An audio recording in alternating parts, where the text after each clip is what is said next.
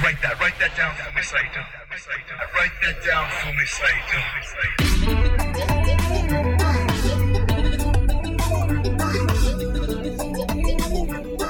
Hello everyone, welcome back to Write That Down. I'm Justin Nipper. I edit for FightGameMedia.com. I'm a staff writer over at F4W Online and WrestlingObserver.com. And I return to you, the listener, with Japan's leading pro wrestling author, historian, sociologist, broadcast commentator, broadcast journalist, Mr. Fumi Saito. We're back with another one of our profile series shows today. And today, Fumi and I talked about Kensuke Sasaki. He was one of the biggest wrestling stars in the 1990s, especially in Japan. He also appeared in the United States, Germany. We talked about from his early days with Japan Pro Wrestling, and technically All Japan later with Riki Choshu, who's one of Riki Choshu's disciples, all the way to his very successful years as a New Japan star, his time as Power Warrior, one half of the Hellraisers tag team with Road Warrior Hawk, the mid-90s, to his marriage with celebrity Joshi pro wrestler Akira Hokuto, and lots more in between. He's a very interesting character, but also I don't feel like he's often mentioned in the names of great 90s wrestlers. I mean, just because there were so many. You got the Three Musketeers, you had the Shiten no Four Pillars. Sasaki didn't fall into those categories because he had a very unique path. He was a big dude. He had a different build. Like Riki Choshu, he was a bit of an outsider, but not exactly. It's unique, and that's why we had to talk about it. So get ready for that. I had fun doing this. If you haven't already, please subscribe to the Fight Game Media Network podcast feed. It's on Spotify, Downcast, Apple, Stitcher. Wherever you listen to your podcast, just find the subscribe button, press it, and subscribe. And these shows, plus any other of the Fight Game Media free feed shows, will be downloaded automatically into your podcast platform of choice. And it really does help us out, so thank you very much in advance. By the way, my book, Stronger Than All, on Amazon, it's out now. It's a digital match guide to every single New Japan Strong match for the first 2 years of the show. Pretty cool, huh? All right, enough of me. Let's get into today's episode, Kensuke Sasaki.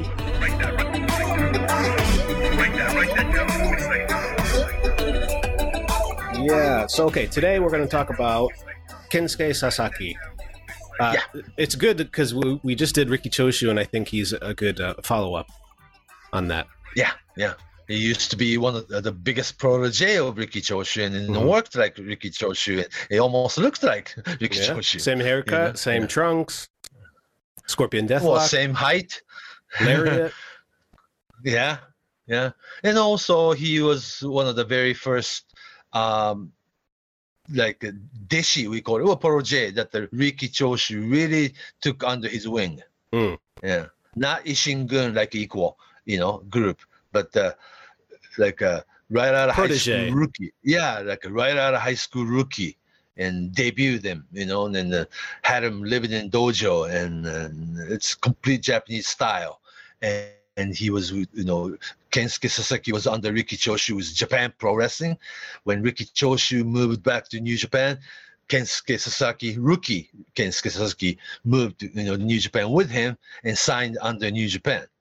Then he became New Japan coach while Riki Choshu was the booker. After Antonio Inoki left the dressing room to be a politician, that Riki Choshu was in charge of all the shows and bookers and producers and all these things. Riki Choshu assigned Hiroshi Hase and Kensuke Sasaki to be in charge of the dojo. Yeah. And it was also people can. Oh, I was going to. Yeah, go ahead. We skipped over Power Warrior. He was also. Oh, no, it doesn't happen until like 94. Oh, so okay, so it was right around this time too. So he was trainer, protege Riki Choshu. Right. Kensuke Sasaki debuts with All Japan under All Japan wing within the Japan Pro Wrestling. It's confusing, but he was Japan Pro Wrestling wrestler under Riki Choshu. But at the time, back in 1985, Riki Choshu's Japan Pro Wrestling was under contract with All Japan Pro Wrestling, was on the Channel 4. That's where Kensuke debuted as a rookie. So he actually debuted in All Japan Ring. Mhm. Then when Riki Choshu moved back to New Japan 87, then rookie, third year rookie or so, Kensuke Sasaki went with Riki Choshu, along with, other guys like Kuniaki Kobayashi, the Strong Machine, all these. Yatsu and Hamaguchi. Yatsu didn't go back to. He stayed at All Japan. Right. He stayed with All And the Japan. Jumbo and Yatsu became Olympian. That's right. Yeah. Mhm. Yeah. And Elmo Hamaguchi retired at the time, Anyhow, that Kensuke Sasaki did everything with Riki Choshu, right? Basically, and he signed with New Japan. Then, when Riki Choshu became the booker, and after Inoki left, New Japan to be the politician, Riki Choshu was in charge of all these big shows in the dressing room and finishes and all that. He assigned Kensuke Sasaki and Hiroshi Hase the charge of dojo. Mhm. And together, Hiroshi Hase and Kensuke together, they train people like Manabu Nakanishi, Yuji Nagata, Kendo Kashin, Tadao Yasuda, Shinjiro Otani, Kanemuro. There's so many. The whole generation of that, like in class of 1990, 91, they were all trained under Kensuke Sasaki. They're very interesting. He's very young to be training too at the time. Like a physical coach, conditioning coach. Okay. Yeah, and Hiroshi Hase was like a fifth-year rookie, but already a coach. But you could tell he's a type. He was also one of the rare Japanese wrestlers to be. He was already good second year. Good, and he was a big guy, bigger than usual. Big. He looked more like an American pro wrestler. He had the build of an American pro wrestler. Hiroshi Hase? No, Sasaki Kensuke. Right, but not tall though. He's not tall. No.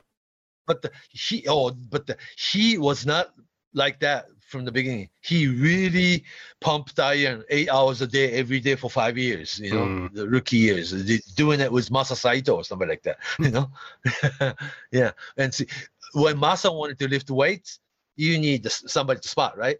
Mm-hmm. So Kensuke worked out 3 times a day because of it, Wow. And ate with rookie, had chanko lunch at the dojo. But when Riki Choshu or Masa Saito wanted to, go out for nicer dinner, Kensuke will go with him too. They'll probably ate like 5, 6, 7 times a day. You could tell. Yeah, and somebody like Nakanishi became like that too. Yeah, because Kensuke Sasaki is very interesting because his immediate rival, right next to him, in Japan Pro Wrestling situation was a golden rookie Hiroshi Hase, just came out of the 1984 LA Olympic and also college graduate and also taught high school teaching 1 year. He just like everything about Hiroshi Hase was golden rookie. Whereas Kensuke Sasaki, right out of high school, he was in judo, but was never a national champion or anything like that. He had to do more to really compete with those golden rookies. Sure. Yeah. And he was the only young 18-year-old rookie surrounded by veterans. Mm-hmm. I mean, can you imagine being in the dressing room with Riki Choshu, the Masa Saito, the Killer Khan, all these guys, and Kensuke Sasaki, 18-year-old guys, the only one carrying their bags. Olympians, a number of Olympians, Olympic wrestlers. Yeah. Serious dude. Masa, Riki Choshu. Yeah. That's right. So he just had to work so much harder. And it was very interesting that the way he carried himself, very serious. And he also was when he came and joined New Japan Dojo, people like Keiji Muto, Masa Chono, Shinya Hashimoto, they were all there. It's like competition. There's like a personal conflict, in wrestling term, heat, right? Actual personal confrontation between Kensuke Sasaki and Shinya Hashimoto over a decade, and that was real. Mm. You know what I'm saying? I mean, same kind of, it's very similar what they wanted. Like a very hard hitting, that the serious style of wrestling, believable wrestling, and he may not look like a natural superstar, but he will make himself a star no matter what. And I think in that Hashimoto and Kensuke Sasaki was very similar. And also, it's like that guy's my obstacle too. Sure. You know what I'm saying? Right. Yeah. Professional that kind of thing. rivalry. Yeah. Yeah, and by the time Three Musketeer, Muto, Chono, and Hashimoto became main event star, that's when. So Kensuke Sasaki, obviously, not just a card below, right? Mm-hmm. That's when Masa Saito came up with the idea of Hellraisers. Ah. The Road Warrior Hawk and the Power Warrior becomes Road Warriors, like Hellraiser. The Hawk didn't want to use Road Warrior name. Right. It's only for Animal and Hawk, right? Mm-hmm. But the same costume, same gimmick. And Kensuke Sasaki was just about the only Japanese wrestler who could carry the gimmick. Mm-hmm. Big upper body, and the way he works is good. That guy's a perfect. And Mike Hegstrand, Hawk Warrior, was so nice that he took this Kensuke under his wing. They traveled together. And they talked about match before the match. And they came back to dressing room and had another meeting after the match. And how to carry the way he should be standing, where he should, when he should come in, when they should do the double teaming and talk to the audience or do this and the stop, run, stop, and just all these timing things. Mike was there for him every single night. Mm. And Kind of because of it, yeah, on the job training, sort of. yeah, I guess, yeah, and because of it, Kensuke started speaking pretty good English too. Wow. I didn't know that. You know what I'm saying? Yeah. Very interesting. Yeah, because they traveled, but they worked against each other in the ring. But Kensuke and Scott Norton were very good friends too. Wow. Lifting weights. Sure. And also a lot of the times, New Japan had like a short tour, and they didn't bring in a whole lot of Americans. And Scott Norton was the only American on the whole tour. You get bored, right? Sure. Then you come and talk to either Hase or Kensuke Sasaki. Yeah. Wow. That sounds. So let's do because the compared to other like people like Misawa and Kobashi or Muto or Chono, Kensuke's legacy has been almost overlooked. Sure. Yeah, and he's not as active in the wrestling scene today. Right. But he is one of those talent, people who became TV talent, and he's on television every day. Yeah. Mm-hmm. Married to another famous television personality. Right. Even more Akira popular. Hokuto. Yeah. A little bit, because it's Akira Hokuto has this natural sense of humor and wit. So quick. And Kensuke's role is to sit right next to Akira Hokuto and kind of smiles. The nicest husband, Right. Yeah. And interesting he quietly dynamic. eats. Yeah, and also they're in a travel channel or a cooking channel, one of those cable channels, satellite channel, that they 24-hour traveling or 24-hour cooking kind of thing. Or that the network channel, they have this, Japanese network television is what? Variety and game show heaven, right? Yeah, the Kensuke is always on some show, almost every night. Right. Yeah. Kind of like what happened with Choshu. Ricky Choshu, right, right. And he's funny is also unintentionally funny too. Sure. Big jock. Kind of quiet and always kind of nice and smiles, But So when it's- he's angry, it's he's the angriest guy in the room. I think so. I It's think scary, yeah. So. Yeah, and then also, I guess people don't know, as much about Kensuke Sasaki as they know about Misawa or Muto or Kobashi. Yeah. So I like him. He's a great athlete, and then he is very misunderstood in some circles, So okay, let's talk about Kensuke Sasaki today. Yeah, let's get into it.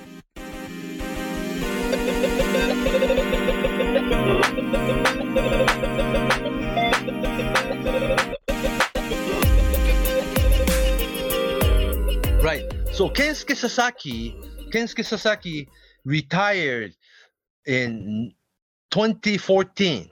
2014, February 13th, by losing to his protege, Katsuhiko Nakajima.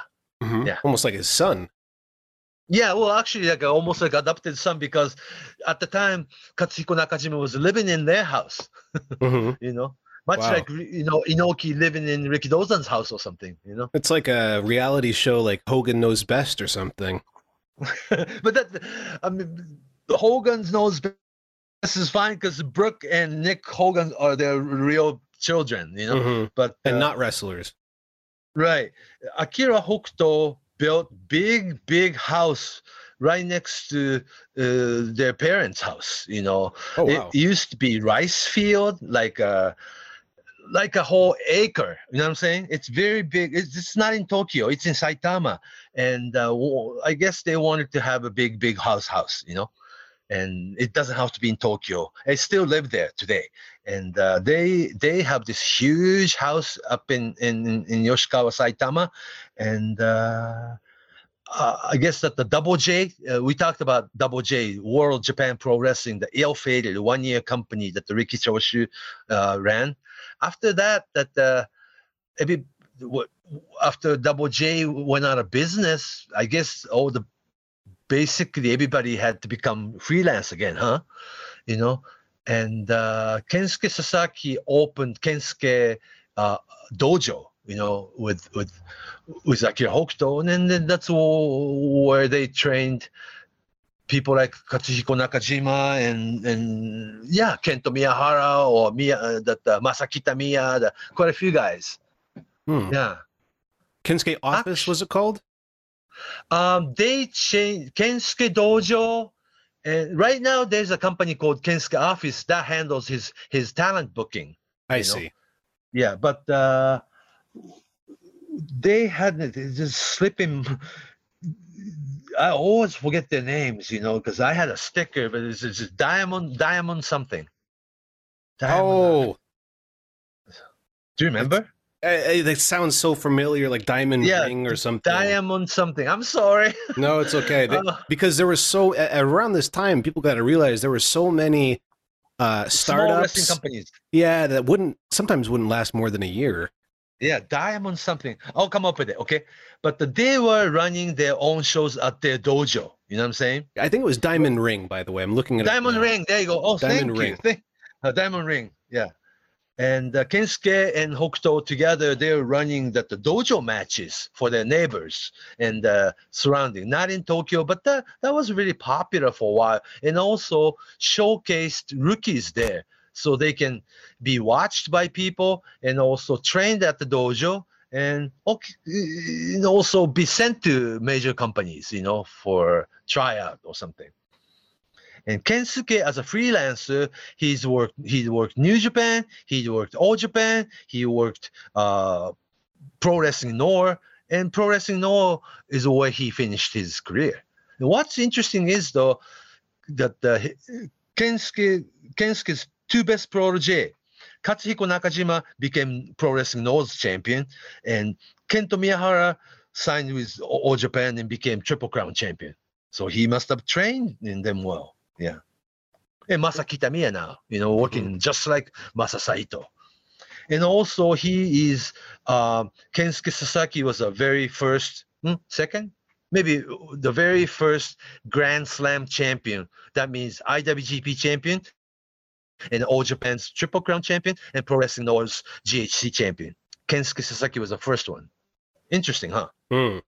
It's funny when you're talking about the trainees like Nakajima and Miyahara. They're also big stars who didn't gain their stardom through New Japan. They're outside guys. Oh, like who? Oh. Just like Choshu, just like Sasaki. They didn't start in New Japan. They didn't have that initial kind of stamp of approval from the New Japan dojo or the New Japan company. They were from the outside. I believe it's like Kensuke Sasaki had the two dojo period. The one, 1985, was Japan Pro Wrestling under Riki Choshu. Then he was signed with New Japan with Riki Choshu in 1978 and became New Japan dojo guy. You know, so he had the two rookie period almost. Yeah, and that's not usual. There aren't many wrestlers that kind of experience. Yeah, it's almost outsider, huh? Right. Because Japan Pro Wrestling was a special thing. Riki Choshu's faction that Mhm. became company. Yeah. So his tie to And- Riki Choshu is a really defining characteristic of Sasaki as well. Yeah, and then they, first 10-15 years, the Kensuke Sasaki worked just like Riki Choshu. The Scorpion Deathlock to the Riki Lariat, Kensuke Lariat. Yeah. Even kind of looked similar. Yeah, with mullet. Kind of mullet, long hair, black tights, black trunks. Yeah, right. And no nonsense. No flashiness. Not really. No. No, just almost mean, like a- mean attitude. Without this goatee, now he has goatee all the time, but without the mustache and goatee part, he looked really plain. You know what I mean? He almost had a baby face, not in the wrestling sense, but a kind of young look. He had the Yeah, long like a hair. high school athlete look. Yeah. Yeah. That was my first memories of him. My first memories of him were when he would sometimes appear on WCW television. He would appear early on as a guest and tag with. Was it U.S. heavyweight champion? It was later on in the mid '90s. He was U.S. heavyweight champion. I think he beat Sting or somebody. He had matches with Sting and he beat One Man Gang or something. I can't recall off the top of my head. Right. But that was more of a Masa Saito fingerprint on it, huh? Yes. WCW. But before he got that point, that he had to struggle.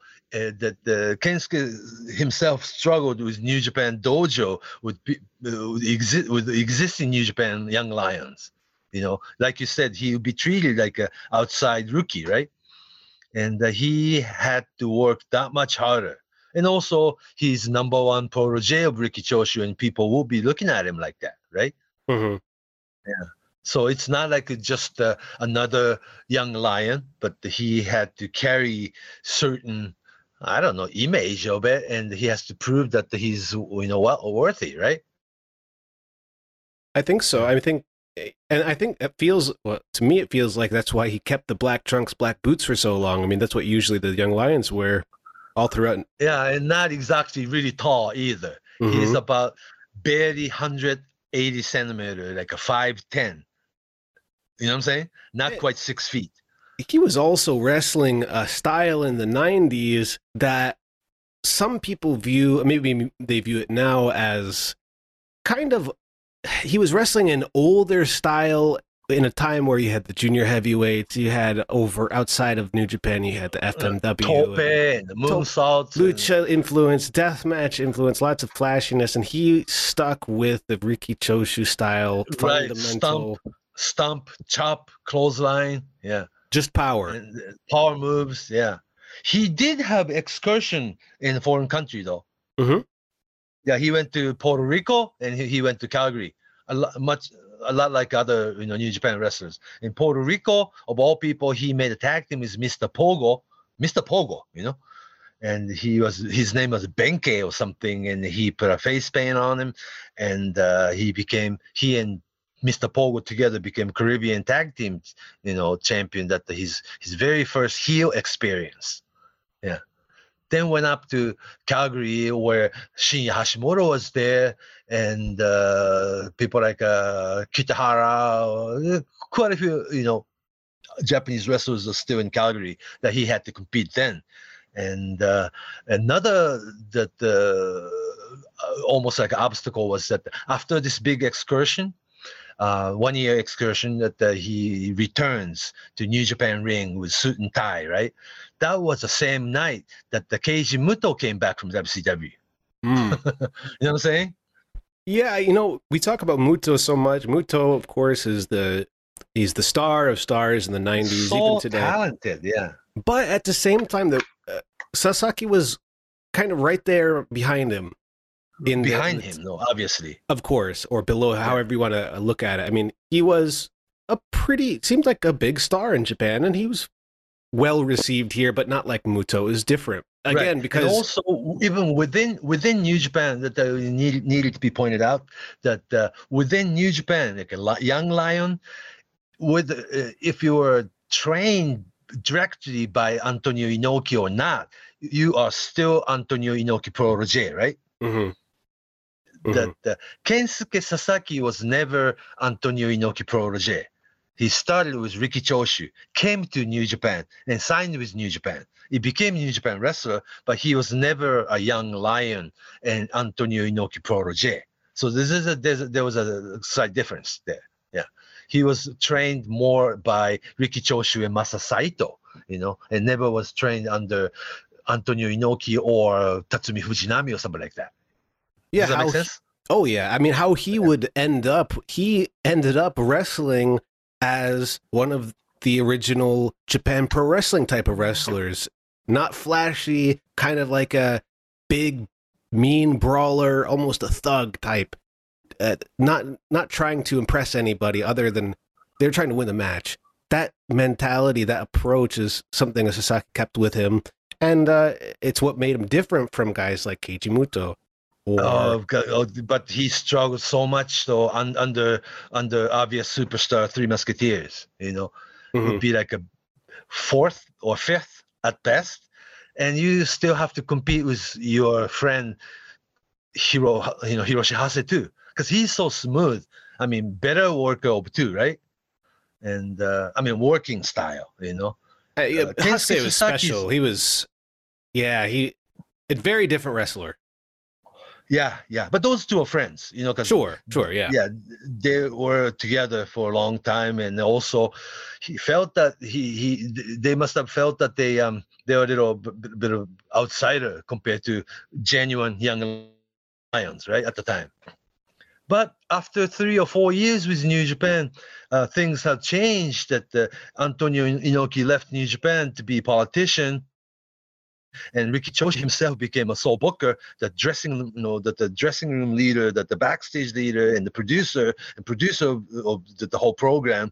And Riki Choshu himself assigned Kensuke Sasaki and Hiroshi Hase to be in charge of the New Japan dojo.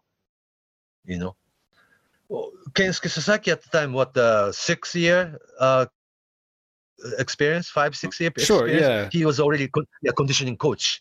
And the people, Hiroshi Hase and Kensuke Sasaki together coached.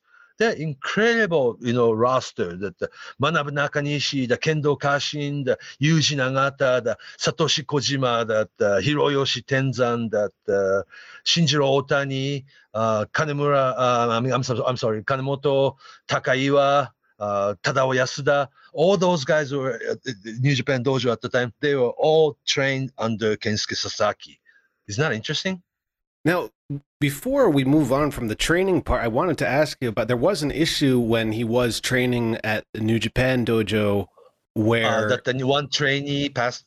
Yeah, so this was what, like 1996, 1997 or so? A little bit, probably 2 or 3 years before that. Okay, so... Right around the same time period. Kendo Kashin, all these guys were at the dojo. I mean, when you're dealing with 15 of these, very promising rookies, a lot can happen. And it's so internet that to this day, some of these internet posts blame Kensuke for what happened at the dojo, right? Mm-hmm. Isn't that what you're talking about? But we have no proof of that, Nobody was there, but wrestlers, and maybe there was a delay of calling ambulance, or they didn't think it was serious. But there's no way that anybody should blame or point the finger at Kensuke Sasaki himself. It's a very sensitive issue. Yes, one of the rookie, there was a very unfortunate accident that one of the trainee died at the dojo. But I don't think it's fair, to blame on Kensuke on that. Because there's always been a story on the internet and written by so many people. It's all hearsays and blown out of proportion, and Kensuke didn't really make comment on it, kept quiet. to what happened to the dojo. So it's all still be talking about it today. And then even in the English speaking world too, like you read about it, right? What I think a lot of people got from that was it was also so this trainee was brought in by Mr. Hase. He brought him into the dojo, and it was because he was a college champion. Right, he was a college champion wrestler, and it was also, I mean, we don't know the exact reasons. Like you said, there's a lot that was left unsaid. But from there, Hase left New Japan and would end up in All Japan later on, and start. He would But that's become a also politician, and also a complicated story too, because Right. Hase was ready to become politician in '94. Then Mhm. it was all ready to leave, or he wanted to be like Inoki, that he wouldn't retire, but to be politician and makes comeback like a 1 match or 2 matches a year, every year from that point on. But the Riki Choshu didn't want Hase to do that. So he had to retire him in New Japan. And Hiroshi Hase basically resigned from New Japan and went to Baba and became part of All Japan. So Mhm. that was his own issue. Yeah. And I think a lot of people, without the details, they think, okay, something happened, Hase left. Yeah, and then the Kensuke bullied him or something, and then it's just not fair, you know? In those situations, I mean, they do happen in dojos, not just wrestling dojos, but dojo life, Boxing dojo, yeah. sumo, anything. Oh, yeah. I mean, And where it's a brutal physician is lifestyle. not, yeah. And doctor's not there. It's a dojo situation. And a lot of the trainees do pass out during the practice because it's so hard, right? I mean, And- I've seen some more modern New Japan, like where they're like tryouts or dojo. They hold a seminar and people can go and train with Shibata and whomever. And even still, I mean, you see people throwing up just 20, 30 minutes in. It's not. Yeah, It's oh, intense oh. training. Still, even today. Oh, and the today's coach, the Katsuyo Shibata isn't the easiest guy either. Yeah. He's Well- a Mr. Discipline. It's also, I mean, it's that kind of lifestyle. But again, this was a champion wrestler, so we don't know the details of what exactly happened. He's not just some young kid. Or existing condition. We really don't know much details. So it's not fair to say, who did what, And in the 90s, especially when New Japan was probably at maybe the most popular it's ever been, there was a lot of pressure to keep things that weren't presented on the show. It's behind the scenes, and it's for behind the scenes people. That's it. It's really guarded. Yeah, and then all the names I just mentioned, Nakanishi, the Nagata, the Kojima, the Tenzan, the Kendo Kashi, they all became superstar too. Yeah. But those are the ones who decide to stay with the with dojo and make it. You know what I'm saying? Mm-hmm. Yeah. So let's talk quickly about Power Warrior. So how did he end up getting chosen for that in '94? It was like to be able to compete with this popularity and status of Antonio Inoki's Tokon Sanjushi, that the Three Musketeers, Muto Chono Hashimoto, right? That in people's mind, wrestling fans' mind, that right, Kensuke Sasaki is a good wrestler, but always obviously one class below Three Musketeers. And Masa Saito, who was at the time producing a lot of Americans, we came up with Vader, that Scott Norton, that Tony Holm, that Don Fry, that these are all Masa's idea. Remember? Did he bring in Hercules too? As a partner of Scott Norton. Mm. Yeah, because So he had the after idea. Hellraisers. Yeah, after Hellraisers. Well, initially, this is like a history what if thing. Brock Lesnar was going to debut with New Japan. Because he's a Minnesota guy. He came from trained under Brad Reagan's. Mhm. Same Yeah. who trained a lot of the late '80s, early '90s New Japan talent. Right. And Brad Reagan doesn't run wrestling school. He doesn't teach anybody, just anybody. He only trains people with potential, or the amateur wrestling or amateur sport background, or the ones who already has a deal. See, Scott Norton was signed with New Japan by Masa Saito before he was ready. So he needed to go back to Brad Reagan's camp and get ready for Japan tour. same way. That Hawk at the time, 1992 SummerSlam, that Road Warrior Hawk quit WWE, Legion of Doom. Wembley if you Stadium. remember. Yeah, that was the day that he really quit, and he packed up and left WWE tour, and then came back to Minnesota and started growing hair. Mhm. Yeah, and he said that he quit, at the time. Then Hawk, Brad Ragans, Masa Saito, all good friends, and wanted to sign Hawk, whether he be tag team or single wrestler or even be Road Warriors or what, right? But Mike wasn't going to retire. He was going to stay home a little bit, and the Masa came up with the idea that that he wants to make something like Road Warriors in Japan, and you have a partner. His name is Kensuke Sasaki, and Mike wanted to meet him. So Masa Saito sent Kensuke Sasaki to Minneapolis to meet him, and I guess they just hit it off.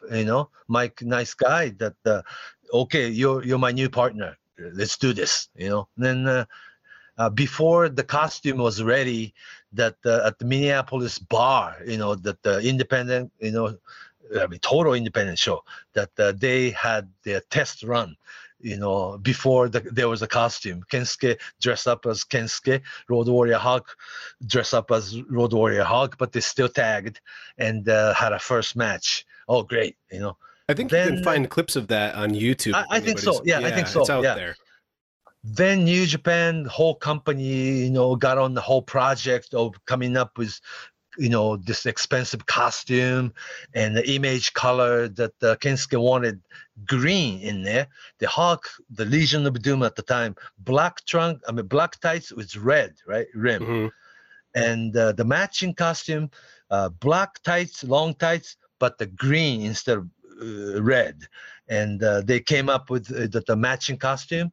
And Masa Saito wanted to name this new Road Warriors, but Mike Hawk, Road Warrior Hawk, didn't want to use Road Warrior's name because it was for Mike and Animal and Hawk are the Road Warriors. So they actually started tour without name. I talked about this a lot, so many times that Mike Hegstrand, Hawk, Road Warrior Hawk, will goes to Roppongi nightclubs and do the bar hopping, right? Mm-hmm. All by himself. He knows people, and he's a very friendly guy, and he's like a Zorro. That he's like a walking bouncers. That Mike Hegstrand, Road Warrior Hawk, is another person who is so misunderstood, like a violent person, or you can't control him, or what I'm saying. He's one of the nicest guy I met in this business. Mike was, and to make a long story short, that they didn't have that name for the team. Then there was the bartender was playing Ozzy Osbourne's solo album, what's the name of the album? That the Tears for Fear? No, not the Tears. No More Tears. No More Tears. That was the album that with Zakk Wylde. It was after Randy Rhoads died. Right, Zakk Wylde was like a Target bullseye guitar. That's right, the black and white kind of swirl design, Les Paul Gibson. Yeah. So at the nightclub, not the nightclub, but like a counter bar, that Mike was talking to this bartender. What are you playing? Because he always asks for Black Sabbath or something, right? Oh, you want to hear Black Sabbath? Actually, what we're playing is Ozzy Osbourne solo. Then it's like a ting, ting, ting in your head, right? The Road Warriors were the Black Sabbath. And I'm listening to Ozzy Osbourne. And this is another chapter of my wrestling career. And then right when Mike was thinking about this, the song Hellraiser played. Hellraiser, right? One of Ozzy's solo hits, yep. Yeah. So it's like the Hellraisers. That's it. And he came up with the name. So there was that transition, the Black Sabbath, Iron Man, Road Warriors, Ozzy Osbourne, Hellraisers, Kensuke. Right. It's so symbolic. It's almost like you made up the story.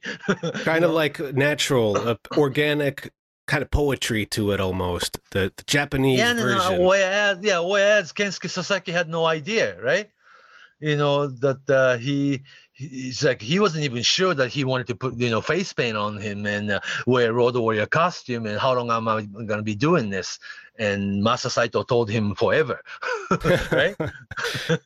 I mean, it's not a one-match thing or a year or 2 or 3. I ended up doing about 4 years, until Animal made come back. And then there was a time Animal, Hawk, and Power Warrior Kensuke Sasaki made a trio at the Tokyo Dome in '96. Yeah, but that was during the time that Mike Hawk, Road Warrior Hawk quit WWE, right? And that's when Animal also decided to take time off and take Lloyd's of London, if you remember. Yeah, for anybody out, Lloyd's London was the insurance kind of not just a plan, but Mr. Perfect Card Hennig discovered. Yeah, the Lloyd's of London insurance policy, where if you're injured, you can take out X amount of money that you signed. That was a part of the contract. Not just a little money, but a lot of money, though. Actually, for a while, Rick Rude also. So many of took them. part. Yeah. A lot of Minnesota guys took part in this Lloyd of London. Like there was a manual that you have to read. Yeah, I guess so. Nikita Koloff, yeah. The Minnesota team, but they were using it, but it was also they each had their own paths and their careers led different ways. Yeah, right. Everybody's a unique case. Anyhow, that Mike decided to commit to New Japan contract, for next 3 years or so, and as big as the Road Warrior Hawk was as a star, he actually was on every single tour with New Japan. 92, 93, 94, 95. It's just about every tour. He traveled 8 times a year. And that was during the time, what was interesting was that the Clinton administration, right? What am I talking about? Okay. They assigned Mondale, the former Walter Mondale, Walter Mondale, the former Vice President of the United States with Jimmy Carter. Mondale came to Japan to live as a Japan ambassador. That was a real big deal, right? Mm-hmm.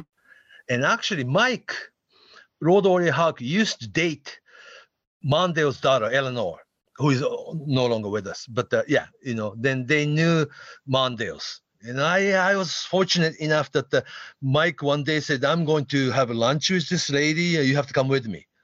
It's like, who is this? And there was a Joan Mondale, Mrs. Mondale. Wow. And and so we all met.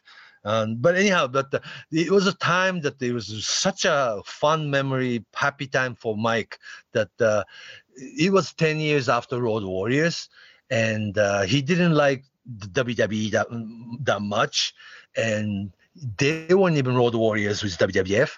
WWF, doesn't give you the ring name that you already hold the trademark for yourself, right? So they had another name, Legion of Doom. A lot of times, Legion of Doom Road Warriors with WCW, right? But Legion of portion, they didn't own it. So WWE wanted to make Legion of Doom the name of the team. But Vince McMahon does not basically take care of the character and gimmick that they didn't create. Yeah, right, right. The Road Warriors were the team that were star elsewhere.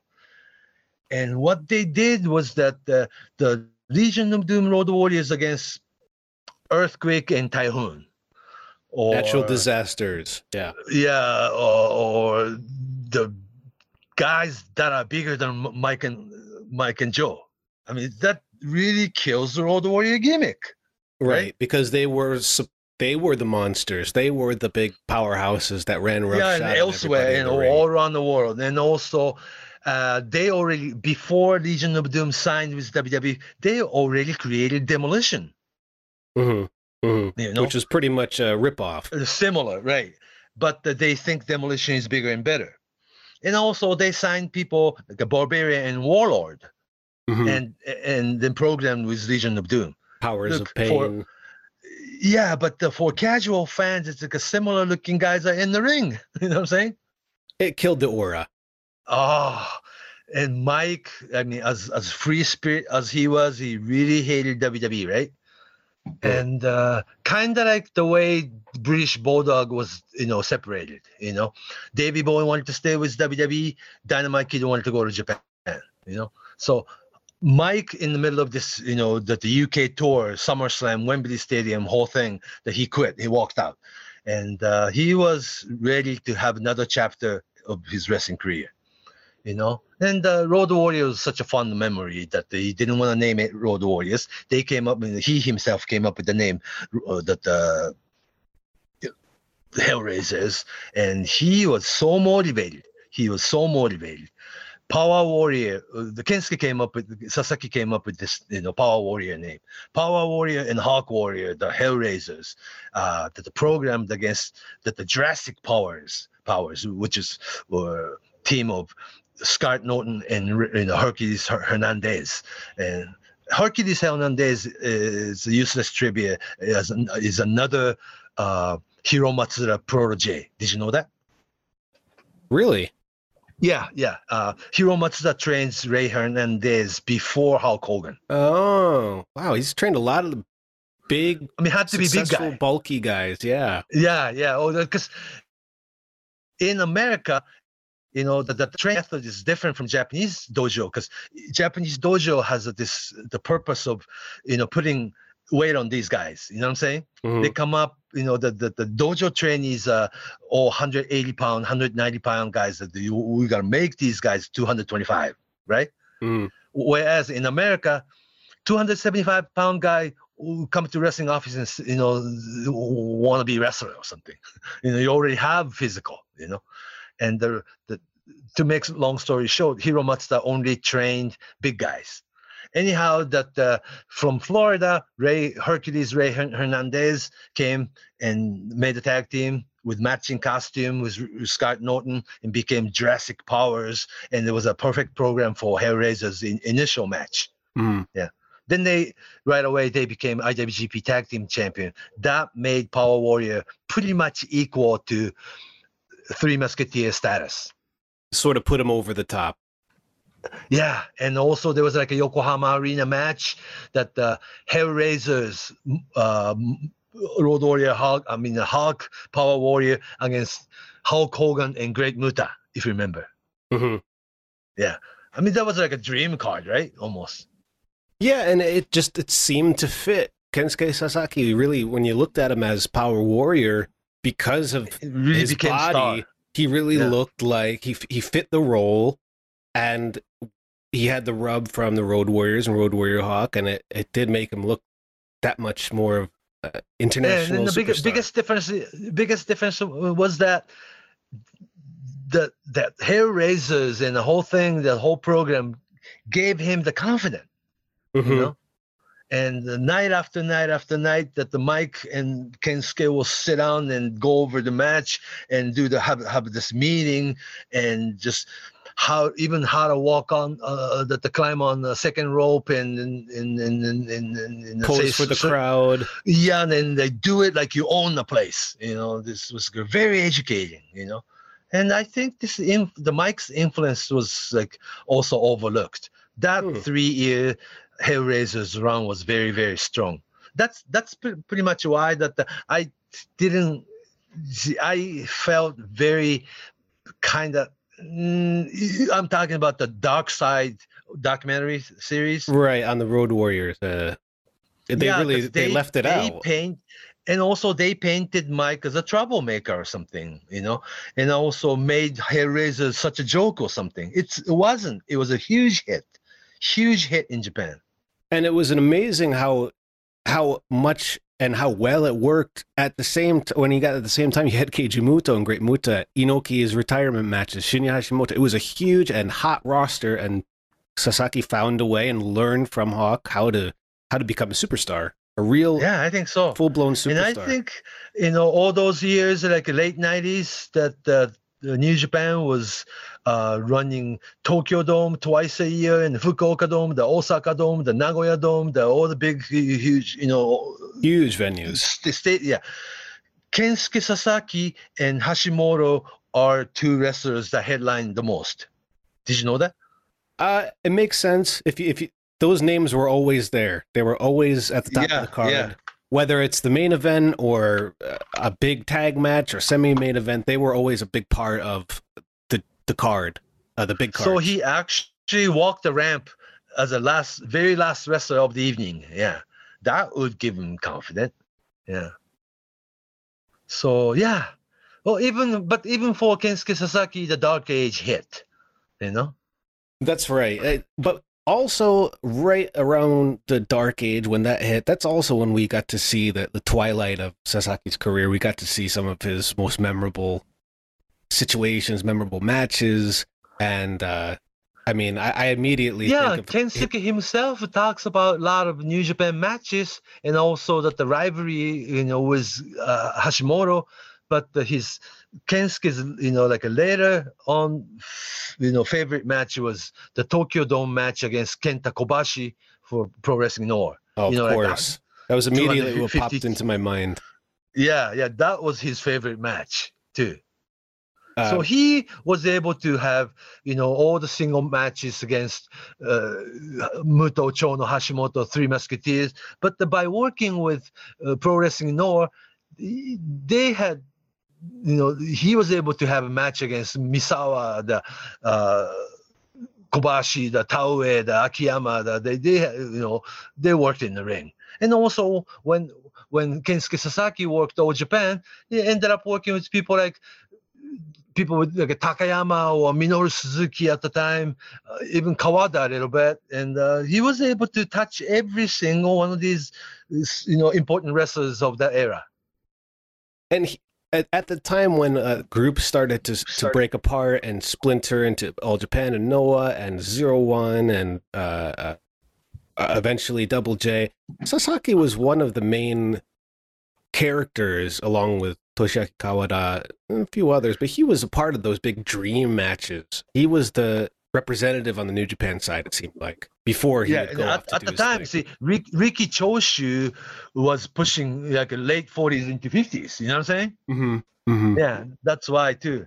Then there's like a ill-fated. Something happened between New Japan and Riki Choshu, and Riki Choshu walked out on New Japan and created his own Double J with Katsuji Nagashima, the manager, and naturally Kensuke went with it. But Kensuke invested his own money in that company, and the company only lasted 1 year and ran out of money and they went out of business. And Kensuke at the time actually kept himself quiet, but it was Akira Hokuto who made it public that how they felt about Riki Choshu. That's right. We should mention that it was in the mid-90s when Hokuto and Sasaki met and got married. 95. So right. There are a lot of rumors about of all places, North Korea. Yeah. There were 2 nights. The first night, Inoki against Ric Flair, right? And second night, Hashimoto against Scott Norton, I believe. And each night they had about 150,000 people. I'm not joking, but each night at the big huge stadium they had like some sources say 150,000, some sources say 180,000, but altogether 2 nights they had about 300,000 people. It's amazing. It's on New Japan World. People can check parts of it out. Mm-hmm. Collision in Korea.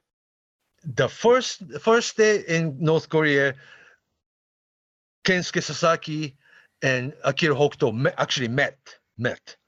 Then following day, they were engaged. Love at first sight. And 27 years later, they're still happily married and have 2 kids. And one's married, Ken Nosuke, that the older son, just got married to another wrestler. Yeah. Lin Kadokura, from Marvelous.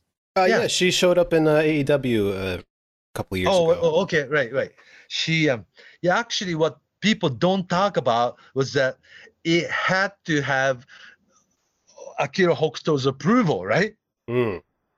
She's such a hard in-law to be, though, don't you think? I can't imagine. I mean, we also, if you're not familiar with Hokuto, she was arguably a bigger star at the time than Sasaki was as I think so.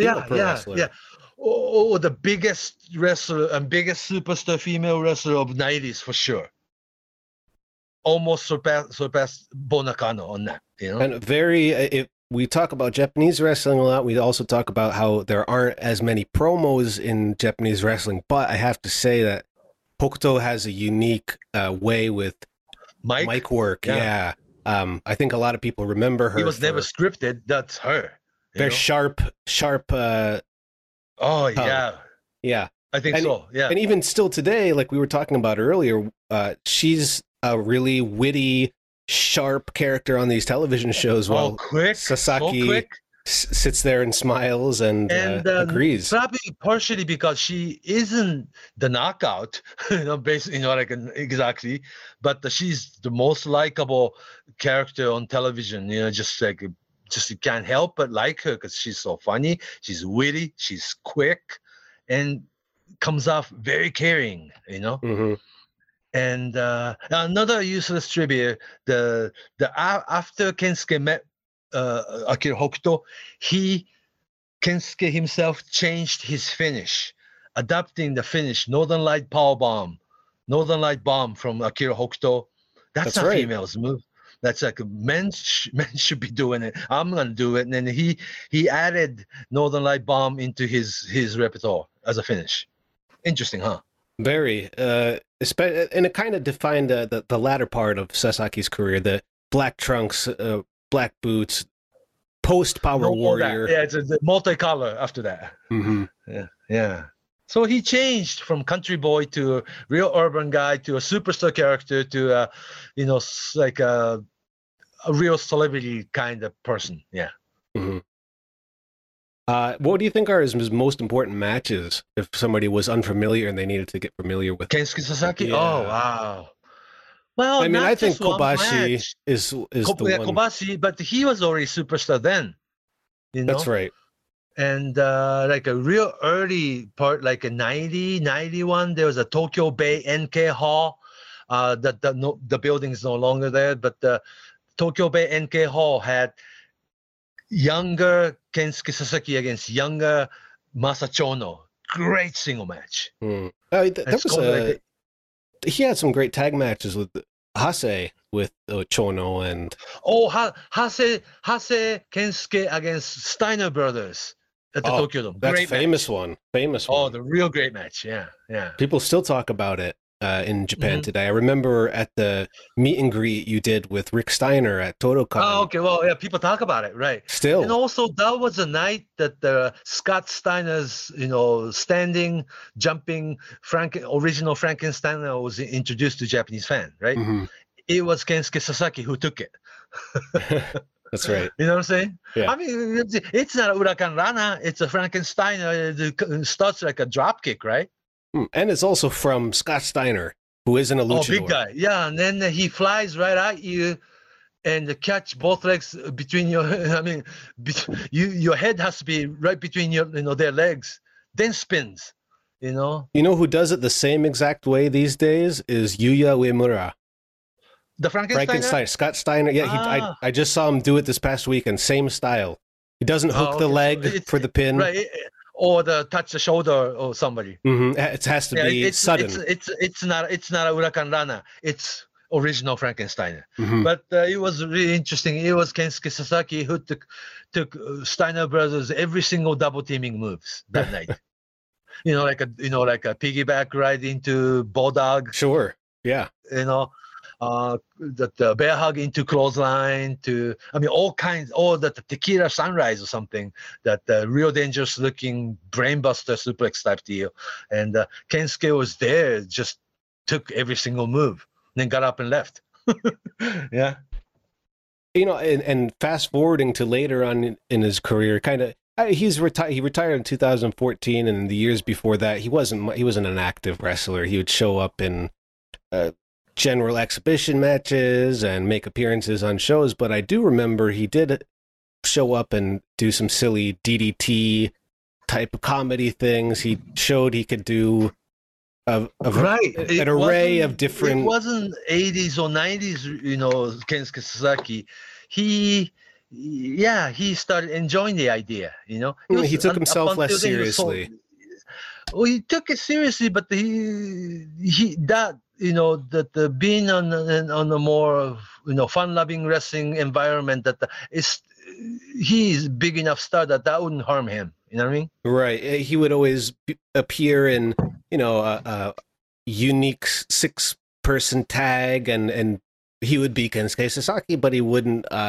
It wasn't. It was more like you said, fun He loving. wouldn't destroy the atmosphere. No. Right, and he was. Yeah, and people he had, still expect him to be Kensuke Sasaki.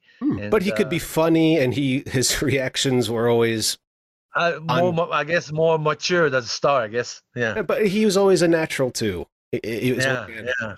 So in his later years, he had as a personality. It's just like Choshu, very similar. Like the first half of the He was career, naturally funny, but he kind of kept it to himself for a long time or something. Mhm. Yeah. very much like a jock type of humor or jock's approach Right. towards humor. Yeah, and then it's been, like I said, he retired losing to Katsuhiko Nakajima at Pro Wrestling No Korakuen Show. It was 2014, so it's been 8 years. He hasn't made one comeback match. Most wrestlers will do here and there, right? Right. Yeah. Well, I'm not talking about Terry Funk, but most wrestlers do. Especially these days, people disappear, they come back. Sometimes they do it in the same year. The spotlight thing, the wrestlers get so lonely about it, or, something that this is what you've done your entire life that it's so hard to walk away, right? But for Kensuke Sasaki's case, he hasn't had match over 8 years now. Mm-hmm. But although he's still on television and he's still around, and it still looks like Kensuke Sasaki with big body too. He still looks like Sasaki. So he must work out still. I'm sure a lot of those old school guys just have it like in the a hobby. Yeah. Mm-hmm. Yeah, I got to get up and go to gym, right? Mm-hmm. Yeah, because Masa Saito was big. Yeah, until much later on. Yeah. And Choshu's still pretty big. I guess he is, right. Well, he still likes to use the New Japan Dojo, even though he's not a part of New Japan. Yeah, and then comes and uses the stationary bike. That's a good example of the unintentional humor we're talking about. I think so. Yeah. Then he uses steam bath and go home. Riki Choshu even uses New Japan's tanning bed. Yeah, but it's Choshu. Can I use it? Yeah. Can I use it? Only for 20 minutes. Then he's 7-year-old Riki Choshu still tanned. Of course, no one's going to say no to Riki Choshu. No, I don't think so. Which is the funny part. Please stay for lunch. Sasaki has that kind of feel too. Yeah, I think so, and I'm hoping that Kensuke will make more appearance in wrestling environment. Because he will be loved. I think so. I'm sure if he can still wrestle, I'm sure people would still love to see him wrestle. Yeah, two former superstars that don't really mingle with wrestling people anymore is Kensuke Sasaki and Nobuhiko Takada. Those two. Yeah. Right. Takada kind of seems like he's above wrestling these days. He's like a comedian or entertainer. TV celebrity entertainer, and then also when Takada comes onto TV, his explanation was former MMA fighter instead of former pro wrestler. Right. He keeps a stigma with him, I guess. I suppose. And also for Nobuhiko Takada's case, he lived through Dark Age and he was on Pride side. And he was also a producer of Hustle, of all things. He was the villain to somebody like Kensuke Sasaki.